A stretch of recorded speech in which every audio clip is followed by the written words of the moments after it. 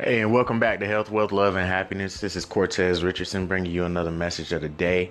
If you're new, welcome. If you're continuing to listen to the podcast, I just want to say thank you and welcome back. So I'm just going to go ahead and jump into it. Very, very brief message of the day. There's a huge difference between being able to do something and not being able to do something. Pretty much, I'm saying that there's a huge difference between being lazy and not allowing things to happen because you can't control them.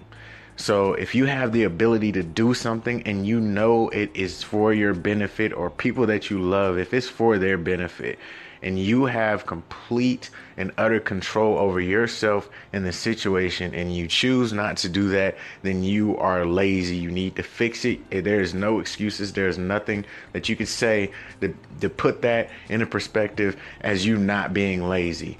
All you can do is give excuses. There is no true reasons. If you can't control something, then that can be respected in a way that people can respect you, because you couldn't control a situation and something happened, something bad happened, and there was nothing that you could do.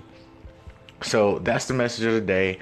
Don't be lazy. Take control of your life. Do what you need to do and get it done, and don't make excuses. If something bad happens that you can't control, then roll with the punches and control what you can control.